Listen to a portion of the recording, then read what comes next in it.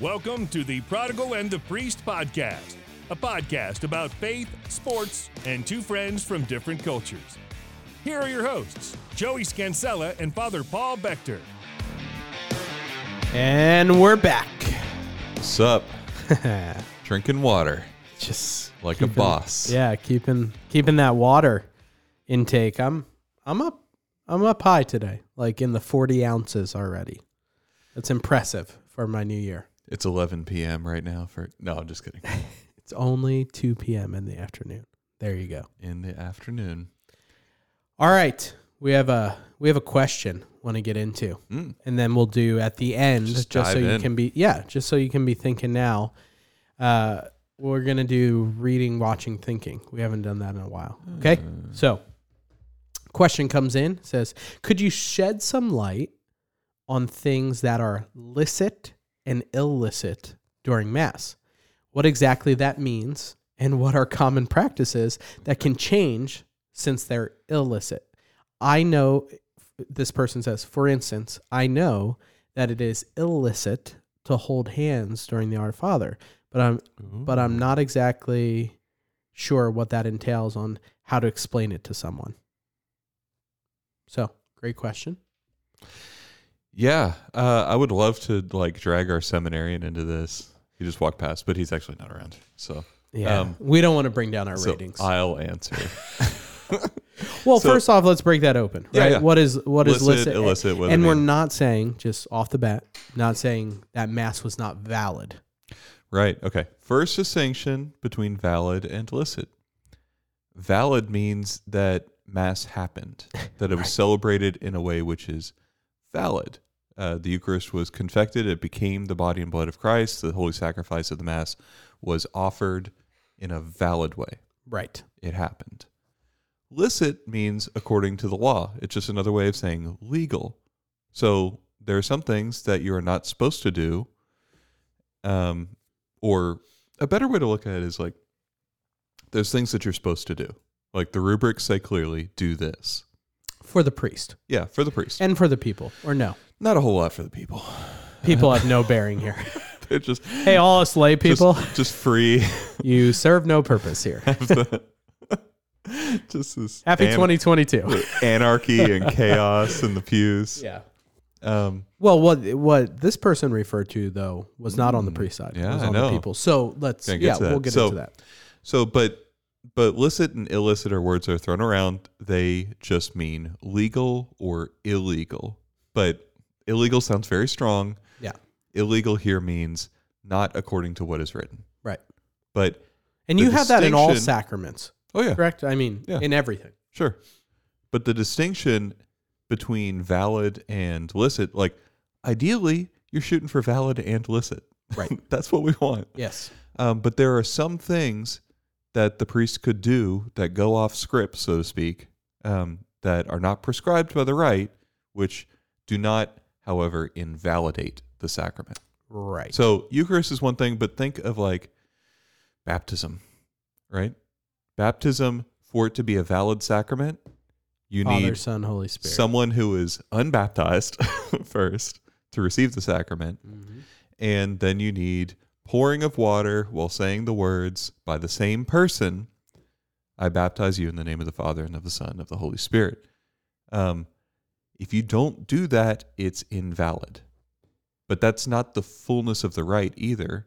And if you just start hacking away at the rite, maybe it was still a valid baptism, but you've gone into illicit territory.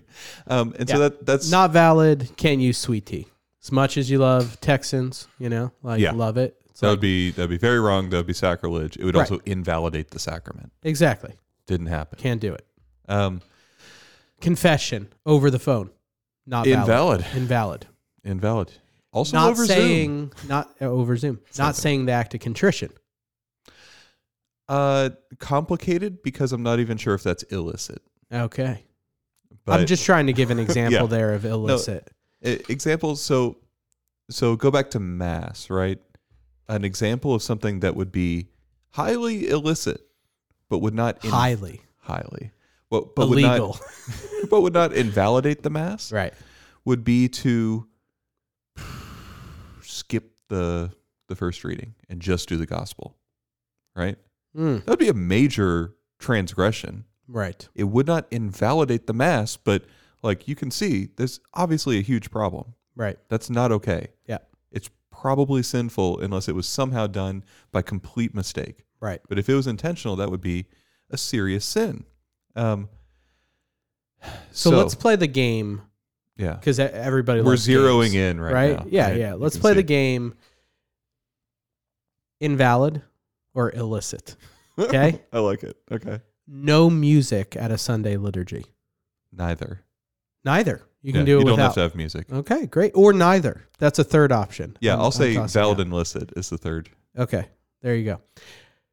No homily. On a Sunday Mass where the people are, it would be illicit not to have a homily. But for weekday Masses or for Sunday Masses without the people, like a private Mass by a priest, you don't have to have the homily. So that's actually a great example, right? Great. Circumstances determine what is licit or illicit. Right. Neither of them invalidate the Mass. That doesn't mean it's not a big deal. Right. No creed. No creed where... It's a little warm this weekend. The church air conditioning broke. You just got to speed through to the Liturgy of the Eucharist. If the creed is prescribed for the Mass, which it is for all Sunday Masses and solemnities, then it would be illicit not to say the creed, but would not invalidate the Mass. Not using unleavened bread. That would, in the Roman Rite, because Eastern Rite has different rules regarding the substance of the Eucharist. Right. They use leavened bread, but in the Latin Rite, that would invalidate, I think. I'm pretty sure it's not just illicit, that would invalidate. I know not using wheat bread, Yeah. right? Using something else. Because that's why would definitely invalidate it. That's why But I'm that not term, sure. like even low gluten host, we've talked about before. It's like it has to have Yeah. some. Like it can't be a gluten free. Right. Gluten-free is not wheat bread, which is the valid matter for the Eucharist. Right. I'm not 100%, I should really know this, but I'm not 100% confident on whether or not it would invalidate, because since it is valid in the East to have leavened bread, it might be a matter of licety, which means licit or not licit in the West. But What about the type of definitely wine? not allowed just to do that. Yeah. What about the type of wine? It has to be grape wine with no additives. So it can't be like rice wine. Got it. So rice wine. Invalid. The priest not consuming. Invalid. The priest has to consume the sacrifice. He's actually the only one who, by law, Must. for it to be a valid and consummated sacrifice, has to consume both the body and the blood. Not starting with the sign of the cross at any point. Illicit, because the rite really always calls for it at the beginning, and you would be just skipping over something that the rite called for. Yeah. So, so we get that was the point. fun. Yeah, we get the point. Now, extend it down to holding hands during the Our Father, which was a specific thing. Right. I'm not a fan. Let me just preface by saying that. I know you're not. I'm not a fan. It was a big thing when I was growing up. I wasn't a fan then. I'm not a fan now. So even before we'll just use the term conversion. Yeah. Right? You grew up Catholic, though. Grew up Catholic. You guys went Sundays, all that. You're saying, like, just as a youth, you didn't like it. No. Nothing, though, related to Nothing related to piety. Yes, exactly. Or like faith. I don't like it now for different reasons than I didn't like it then. Right. I didn't like it then because I didn't like it. It seemed kind of sappy or something. Like it just, right. It but wasn't. it's neither licit or illicit. So that's where I'm going with this. It's not. I could dance in the pew. Like that's not like it doesn't make it legal or illegal. Right. About the sacrifice. I mean, I kind of wish it said you can't hold hands during the Our Father. I thought you were going to say dance in the pew. Yeah, I'm forgetting you said that. Okay, I don't want that image. But I mean, I guess if you're like dancing in the joy of the Holy Spirit, then who am I to? Okay. Anyway, yeah, I wish it had more prescriptions, but it doesn't it doesn't say not to. That doesn't mean you can do whatever you want when it says when in the absence of a law. Mm-hmm. But I also don't think that you can call it illicit. Right. So just maybe it seems like I'm splitting hairs, but like it's a different thing to have kind of liturgical custom and sensibility that seems to accord with what's going on in the rite. Right. Than it is to say like that must be prescribed. Right. Because let me just toss this out for most people don't realize, because the priest who married Nikki and I, okay, now, yeah, I know the whole term, we married each other. The priest is simply, thank you. All that. Good. Yes. I've heard your homilies. Yeah, okay. That's but the only thing I preach about in wedding homilies. The priest who did our marriage prep and everything like that, it's in Houston. Nobody knows him. He was like, before we got married, he's like, so, you're going to walk down together, right? Because that's in the rite. And I'm like, no, I think I'm going to be up front and, Nikki's going to walk down to me, like more the custom. Mm-hmm. And he was not a big fan, and he made it known. And he's a great man, great priest. But like, that's a good example. Most people don't know, like that's in the rite, right? Like, isn't that like that's out of like the custom. So tell me where like, okay, why is that okay? You're okay with that, or maybe you're not. I don't know. So there's a couple forms for the marriage procession first. And one of them has like the couple processing together. I'm pretty sure the other one has the groom waiting for the bride. Man, I wish I would have read the rite. I would have been like, listen, Father. It might have been different back then. You've been married a really long time. I'm really old, going on 10 years of marriage here. Well, they did come out with a new thing, Right. a little bit update, but it probably didn't change that part. Right. That's again something I should maybe know better off the top of my head. But okay, so then it becomes, how do you interpret the law, right? Like that's kind of what we're asking, because we're How saying do you like interpret if the there's law, a custom, but why is it okay that so many people are bothered by the Our Father of holding hands? Once again, I'm playing devil's advocate. I just want to put it out there. I personally, unless somebody by me is doing it, doesn't bother me either way. I'll just put that out there. Like, I don't go for the hand, but it doesn't bother me. I became a priest to get away from that situation. Now I'm up on the altar. Nobody's gonna come bother. No, Exactly. So you Until should the do deacon it too. reaches over. Vocation director. Yeah, that's right. I thought it was free. Illicit. Illicit. Stay back. So I find it funny how many people like die on that hill, but there's so many things like that I feel like are in every sacrament that like they don't die on that same hill for. Yeah, there's a lot of, so the way you interpret liturgical law is different than Whatever you want. a little bit. It's different than the way you interpret laws regarding other things. When it comes to like validity of the sacrament, very strict interpretation. You should not do anything that would jeopardize the validity of the sacrament. Right.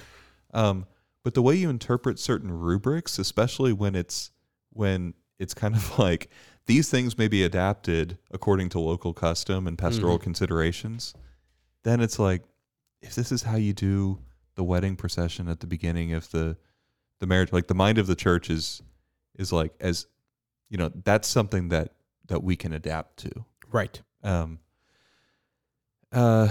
Unless maybe the priest like really wanted to preach about that specific thing, how we're like countercultural or something, and that's why he forced you to maybe to do that. But I mean, I'll have to ask Nikki. She has a better memory than me. I don't know. I'll say that most of the people I talk to don't like the holding of hands at the Our Father for a lot of reasons. Right. It does seem like a lot of people do or did at some point, because otherwise it wouldn't have become such a popular thing. I wasn't around when like didn't it come priests out were of forcing people to do that. I don't know if that was ever a thing. Didn't it come out of oh my goodness, I'm blanking on the name. There was a conference, and I will think about it. I will remember. United States thing? Yes. And it was done at some conference and kind of spread like wildfire. What was that? I should have done my research on that, but I think that's where it came out of. Not the LA conference. No. But, and maybe that's because it's the most noticeable one of all liturgical things, right? Yeah, and I mean, like, is there another one? No, there's another one for me. It's hard to opt out of it. That bothers right? me. All right. Let's hear it. Get some hot takes. And it also gets into, like I said, none of these are licit or illicit, right? Is there? Well, let's get that distinction first before I go on my tangent. I'm not aware of rubrics regarding a layperson of the people. Somebody in the pew, you're not aware of anything they could do, licit or illicit. I'm not talking about right or wrong or... Yeah, I don't think so.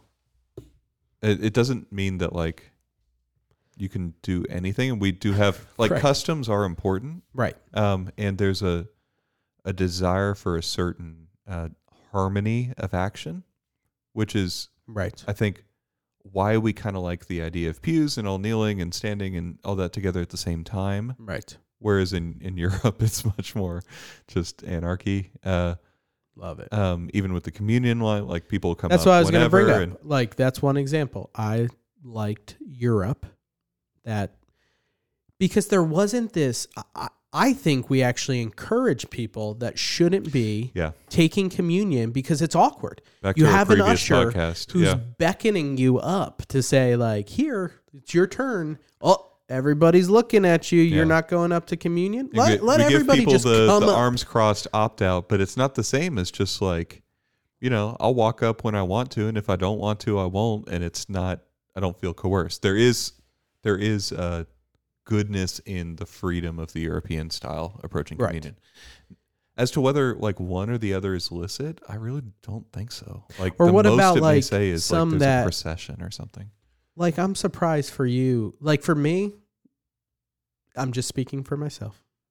The Our Father, like, does not anger me or get me upset or in a tizzy compared to, like, some people who stand during the Eucharistic prayer and some people who are kneeling and some like that bothers me more personally. Now that's something that I think is prescribed when you kneel, because historically the United States asked, and Ireland also asked for Vatican permission to kneel for longer, because in Europe they'll kneel like at the epiclesis when the priest sort of puts his hands over at the very beginning of the Eucharistic prayer, when the priest puts his hands horizontally over the gifts. That initial ring of the bell. Initial ring of the bell. If you do bells. Yeah, if you do bells, an invocation of the Holy Spirit, they'll kneel from that point until right after the consecration. We kneel for like from the Holy the Holy till the Our Father, basically. Okay, because you're saying, just want to hear that correctly. You're saying from the epiclesis, like literally in that moment, they hear the bell, they kneel. They hear the bell, they kneel, and then the priest says the mystery of faith, and they stand up.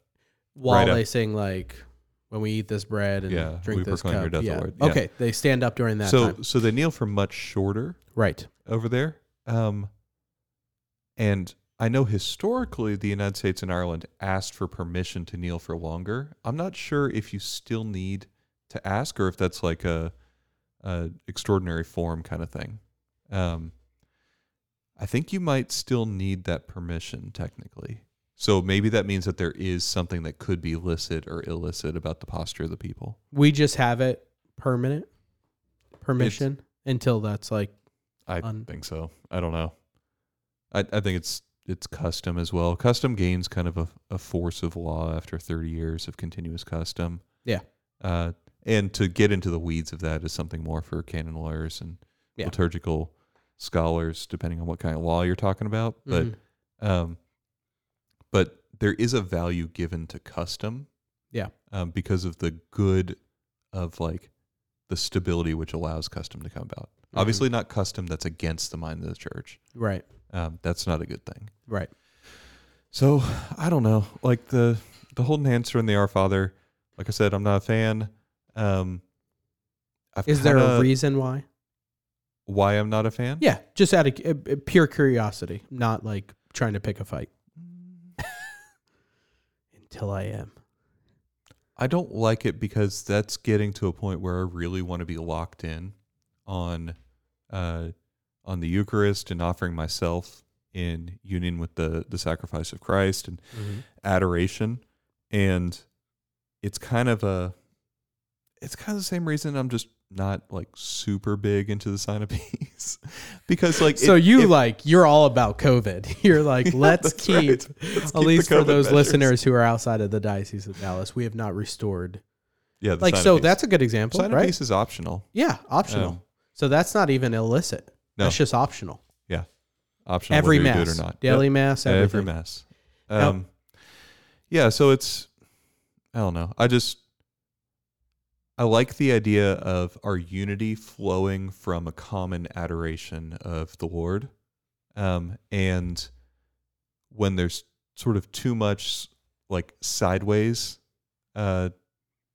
stuff like, okay, got to reach over and grab these people's hands. It seems to like distract a little bit from that. Not that we're all just individuals in there adoring God.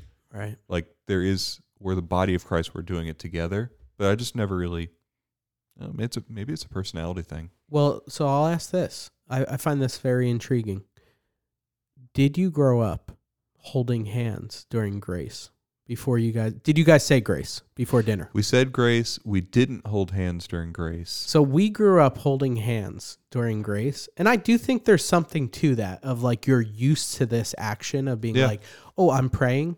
Let me reach out a hand. Or like, here we have chirp, right? Like they do in chirp, they do some prayer where they hold hands and like share petitions and different things. So I think part of it is also what you're familiar with of like some of your family prayer, right? Like now it's kind of funny. I did that growing up. I'm actually not sure if Nikki did, but we don't do it with our kids. We don't hold hands when we say pray. Grace. Yeah. Just because we're trying to instill in them just like, well, it's mad chaos. Yeah, their hands are full of like macaroni and cheese. Yeah, they're already like, hey, yeah, like there's yogurt flying across the room, all of this, We are actually a vocation confirmer. So you being the director of vocations, any guy who you're interested in, you're like, man, they're kind of like, they're teetering, right? He's like, idealizing the married life. Yeah. Bring them over, see what it's like to have just kids. There's just, you would think we haven't cleaned our house in a week. And it's like, no, that's just been 30 minutes. It was fully cleaned and pristine. And then the kids walk through and it's just, just no time to eat your own. I'm really romanticizing the greatest vocation to the priesthood retreat. Immersion into the Scansella family for 6 hours. That's right. Have them just, and then if we really want to confirm it, you really want you're like, I need this guy in seminary. We'll actually let them babysit for about 30 minutes. Just it becomes unsafe for the kids after 30 minutes. But we'll let them babysit for 30 minutes. We'll go get coffee and it'll confirm their vocation. So nothing that you're aware of. Now, what about other sacraments with anything you're aware of with lay people in other sacraments that would make it illicit? No, because you wouldn't use that term if you're already baptized. No, because you don't have to stand anywhere in particular. You don't have to say anything in particular. I think it's certainly encouraged that you actively participate by an interior movement of prayer and union with the mystery of Christ, which is happening, and that's also an external thing. Yeah. Because we're not just a spirit. And so there's a real good to making the responses, but it's not like you're committing an illicit act. Right. Like if you don't for a response or something like that. Now, it's just not the right category to look at it with. What does it fall under? Non-Catholic goes into a confession, right? And they don't realize they're like, they're like, oh, because we have this on retreats, like kids from different they'll bring a friend. Sure, they wander in. Now, most of the time, the priest is able to piece it together and be like, oh, they're not really aware of things, and they're like, oh, you're not Catholic. Okay, we talk to them, all of that. But say they went through and they were led through a confession and they're not Catholic. Valid? Invalid? Invalid. But nobody. If that happens, then I'm assuming that no one's at fault either. Right. So like invalid sacraments are a really big deal. Like, very big. If you did that on purpose, that would be a really bad thing. And sometimes it reaches the level like of laicized, like depending how bad, right? Yeah, like if you're intentionally committing sacrilege, and simulating sacraments, like that's like impediment to orders kind of stuff. Or if you're already ordained a priest, right, then it's like the kind of penalty where you would have to write a letter to Rome. Like it's a really big deal. It's but so did all those deacons who did like we baptize you, did they get in trouble or not really? It was just like, I don't know. Okay. I digress. Go ahead. Yeah, but it also matters like if you know that what you're doing is wrong, and sometimes people are taught wrongly. Right. Sometimes there's just a confusion of circumstance. Like if someone who was not Catholic came into a confessional but didn't know that they couldn't do that, and the priest didn't know that they weren't Catholic and so gave them absolution. Like they wouldn't receive absolution as a sacramental grace because you have to be baptized and have an intent. Like it's not automatic in that way. Got it. There are conditions. God might be very at work in hidden ways by his grace. Yeah. Probably is if they're coming in with a sincere desire to repent, but they're not receiving the sacrament. Right. And that's an important distinction. So it would be invalid, but it probably wouldn't be sinful for anyone involved. Got it. And I'm trying to think the others. Marriage, the only invalid things would be if like they probably, I guess you get into the most invalid things with marriage because of annulments and things like that, right? Like you get in where people are like, yeah, no, I didn't freely come. I wasn't going to raise kids in the faith, or I wasn't open to life, or things like that. It's the same kind of conditions that we talked about last episode where we're like, these are the conditions for a mortal sin. Like it has to be serious matter. It has to be full knowledge. It has to be freely done, because like that's how you commit a human act. Yeah. The more accidental or unintentional things are, the less human they are. Right. And so if you have somehow either a confusion of identity about the person, whether they've been duplicitous or it's like some weird like Leah and Rachel situation where you actually don't know like who you thought was somebody else. like that would be grounds for an annulment, because that wouldn't be Jacob and Esau, who is this person, the hair on their arm, which blessing am I giving to? Yeah. Anyway. Old Testament's awesome. Yeah. Go Genesis. Yeah. Or so like very common grounds for annulments, which by the way is not the church's ability to dissolve a valid marriage, because the church can't do that. Christ says it very clearly. Like what God has put together, let no man put asunder. Right. The church cannot dissolve or divorce a marriage which is validly confected. Right. Because God has made a new reality here. Right. But if somebody comes into that sacrament, because the couple are the ministers of the sacrament, needing to use their intellect, their will, make their human act of pledging that I am going to spend the rest of my life with this person. Right. If there is certain types of duplicity, like if you say have a double life and you never told your spouse about that, and they would not have married you if they had known about that double life. Right.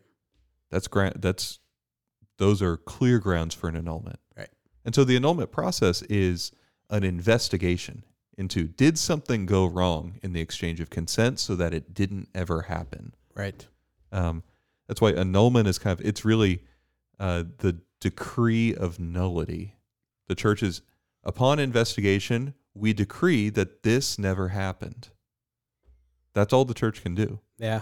But even for marriages which later turn out to be broken or abusive or horrible in some way, like if they were a valid marriage, then it's still a valid marriage. It doesn't mean that you should stay together with the person. Right. But I'm glad you brought that distinction up. Yeah. And in cases of abuse, like you should not. Right. You're not expected to. The church is very clear on that, and people can get confused about it. But like, it also means that this reality really happened. Like, you really did get married to that person. Yeah. And through sin and just maybe unfortunate circumstances, maybe health issues as well. Mental health can be a thing that causes marriages to fall apart. Like, through a whole variety of things, maybe that marriage fell apart, but it doesn't mean that the sacrament didn't happen. Right.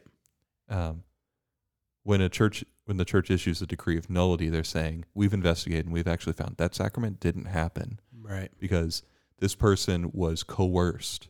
It was a shotgun marriage, or this person withheld crucial knowledge, or this person had a prior bond with someone else and nobody knew about it. Right.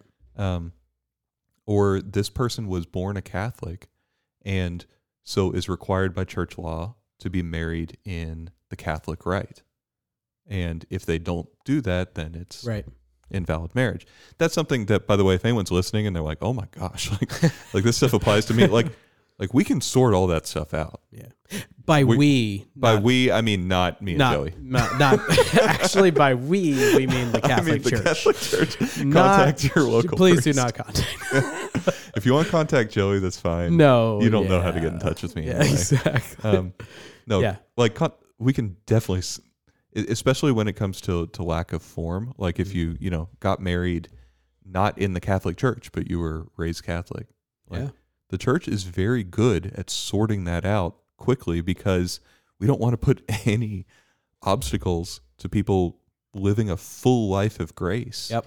And to bring it back to vocations, like that's the call that God has for all of us, is to follow Jesus Christ as his disciple and share in his life and flourish by that life. Yeah. It's awesome. So we're pretty good at removing obstacles, but you have to come and talk to us, not me and Joey. Once again, don't come and talk to us. The church. So, I want to thank, that was Thor who brought us that question. Thor, you the man. Let's bring in the old time, reading, watching, thinking. So you want to go first or me? I'll go first, I guess. So I'm reading a book called The Once and Future King right now, about King Arthur. I think it's something people read in high school or something like that. I don't know. Not read that. I never heard of it until very recently. It was recommended to me. I think it's delightful.